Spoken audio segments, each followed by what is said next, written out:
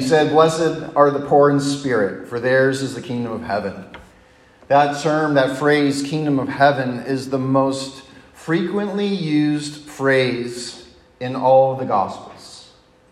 So whether it's kingdom of heaven or kingdom of God, and Jesus uses it more than any other, you would think that that needs to be something that we understand of what he's talking about. It's a kingdom that is not bound by geography. Jesus was not proclaiming a political or material kingdom. The kingdom of God, the kingdom of heaven, is life under God's rule. It's whenever and wherever God's rule reigns.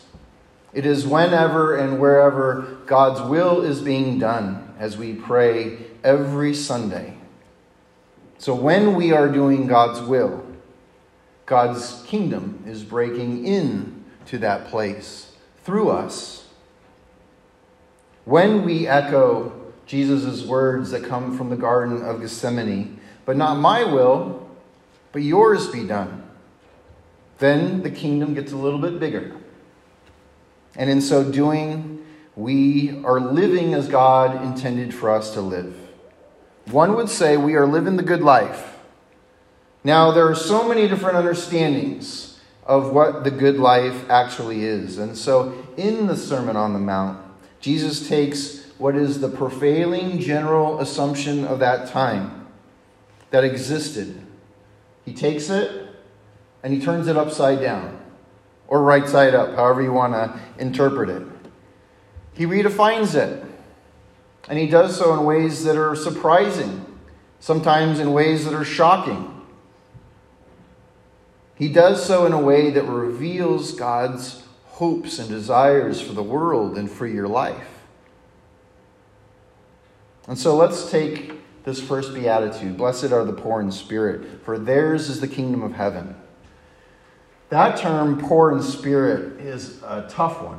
It's confusing. As I was trying to wrap my head around it, the closest I can get is just to think about its opposite. And I was thinking about the word to be pious as the opposite of those who are poor in spirit. Those pastors, those priests that wear the fancy robes and their chins up and their chests out, and they have this holier than thou attitude, and just it's kind of like, look at me. And it's not just pastors, it's not just priests. There are super churchy folk, those that come every Sunday morning, that we can fall into that category too. Jesus is saying that the opposite of those that are looking for recognition and looking for attention, the opposite of those who think that they're all that in a bag of chips, they're the ones who can recognize where God is at work. They're the ones who are able to and willing to be able to follow God's directions. And that goes against our assumption of who is closest to God, who is living the godly, upstanding life. It's not the people that we'd first expect. Jesus says sometimes it's just the opposite. It reminds me of the old Simon and Garfunkel song where they say, "Blessed are the sat upon, spat upon, and ratted on." They got it right. The people we would least expect. Jesus continues on, "Blessed are those who mourn, for they will be comforted." Our common assumption is that those that are cool, calm, collected, have composure, have charisma, they're the ones we put on a pedestal. They're the ones that they have it all together. And Jesus says no. He says, "Blessed are you who are grieving, because you've loved well.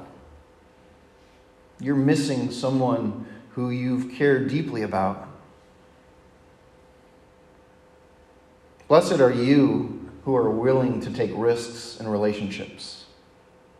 Blessed are you who are willing to form those strong friendships, even if it means having your heart being broken." That's living the right way. And then he continues on. "Blessed are those who are merciful, for they will receive mercy. To be merciful means that you are looking out for the well-being of others, not just your own. You're extending grace. You're willing to forgive and provide someone second, third, fourth chances. And when you live that way, there's a reciprocal process where then when you need mercy, people will extend it to you. Blessed are the meek, for they will inherit the earth. We think that those who inherit the earth are going to be the rich and the powerful. They're the ones in control, right? Jesus says, think again. So how can the meek and the lowly be the ones that inherit the earth? Well, to be meek means to be teachable, to be moldable, to be willing to be shaped by your teacher. It's not being set in your ways. It's not thinking that you already have all the answers. When you are meek, you are a lifelong learner. No matter your age, no matter your setting, you're able to then continue to grow and to change and to adapt. Jesus says those are the ones that are living the good life. For the meek will thrive in this ever-changing world. Blessed are those who hunger and thirst for righteousness, for they will be filled. Blessed are the pure in heart, for they will see God. The prevailing understanding of the path to success is to accumulate power and money and prestige. And you do so by any means necessary. You do what you need to do to climb up that ladder of success. One more time, Jesus says, not so fast. Don't pursue what is profitable or popular. Pursue what is right. Do the right thing every single time, in every circumstance. When we live that way, we'll begin to see the world in the same light that God sees it. And our life will be blessed. We'll be on the right road. We'll be heading the right path. But guess what? We can expect that as we go down that right road, and we're not doing what's popular or profitable, that people will get upset. People will speak ill of you. They will persecute you because you are doing what is right. You're going to tick some people off by living this way. You might not get the grade that you deserve. You may not get the promotion that you deserve. In fact, you might get fired. Jesus says that's evidence, that's proof that you're living in a godly fashion. And so this is a truly countercultural, upside down way of living. But Jesus keeps saying you're living the right way.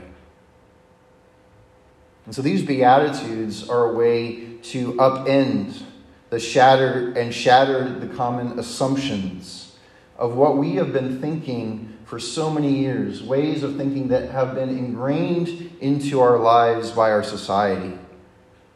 Taking what is perceived as the good life and saying, no, this is the good life.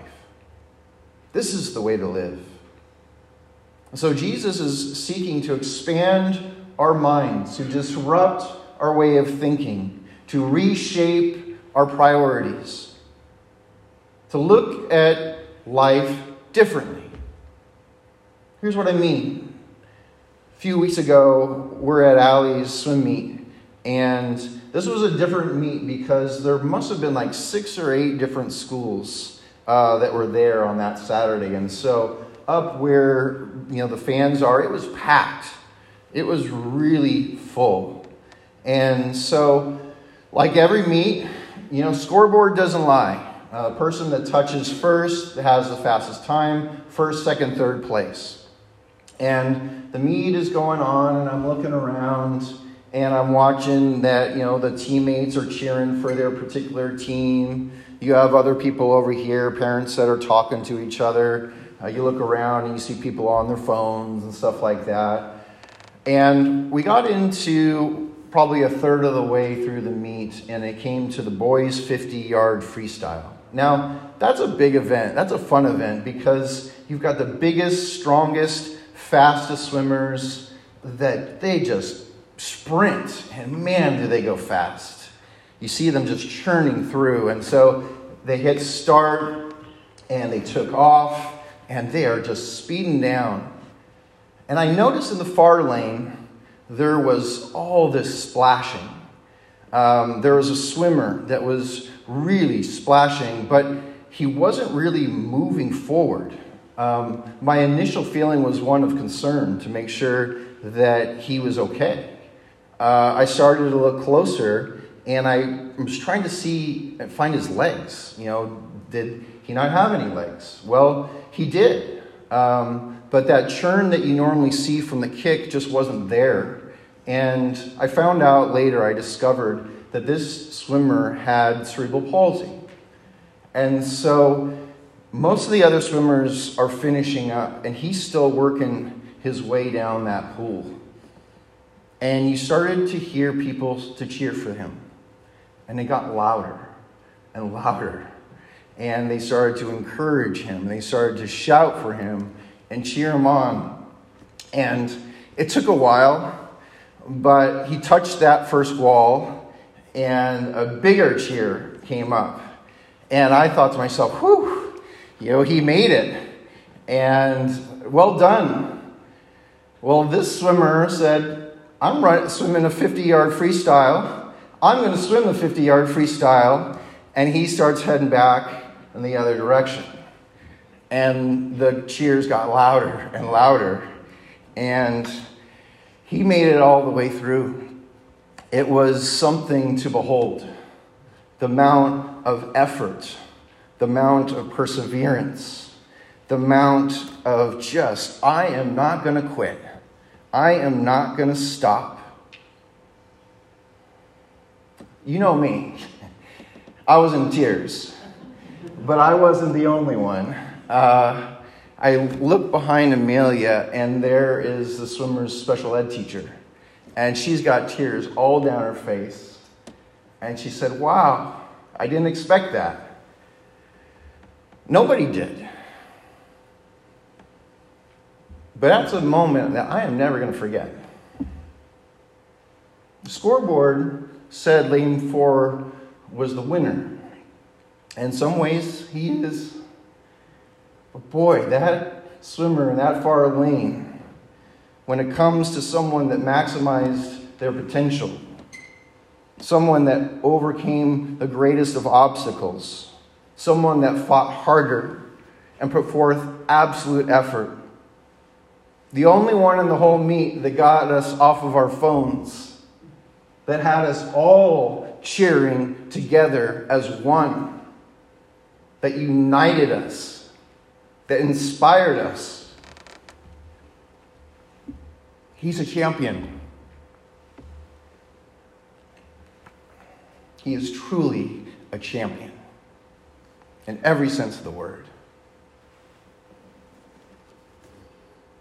We receive messages in our society. We're bombarded with them on TV, on social media, at your school, at your workplaces, of what the good life entails. And too often we pursue that road.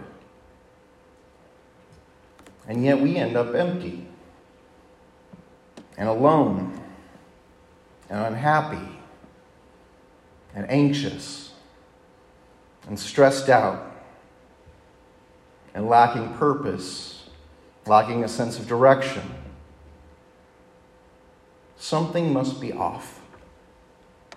Something must not be right. Something's missing. Thank goodness for the Beatitudes. Thank goodness for Jesus' Sermon on the Mount. Thank goodness that we have what the good life truly is, as Jesus redefines it, as he provides for us an alternative vision. A life that is hard.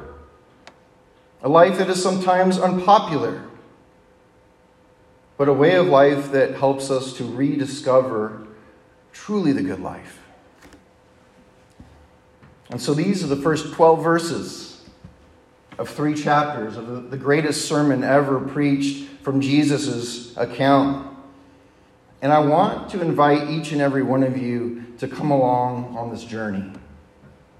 Week by week, we can study the Sermon on the Mount together.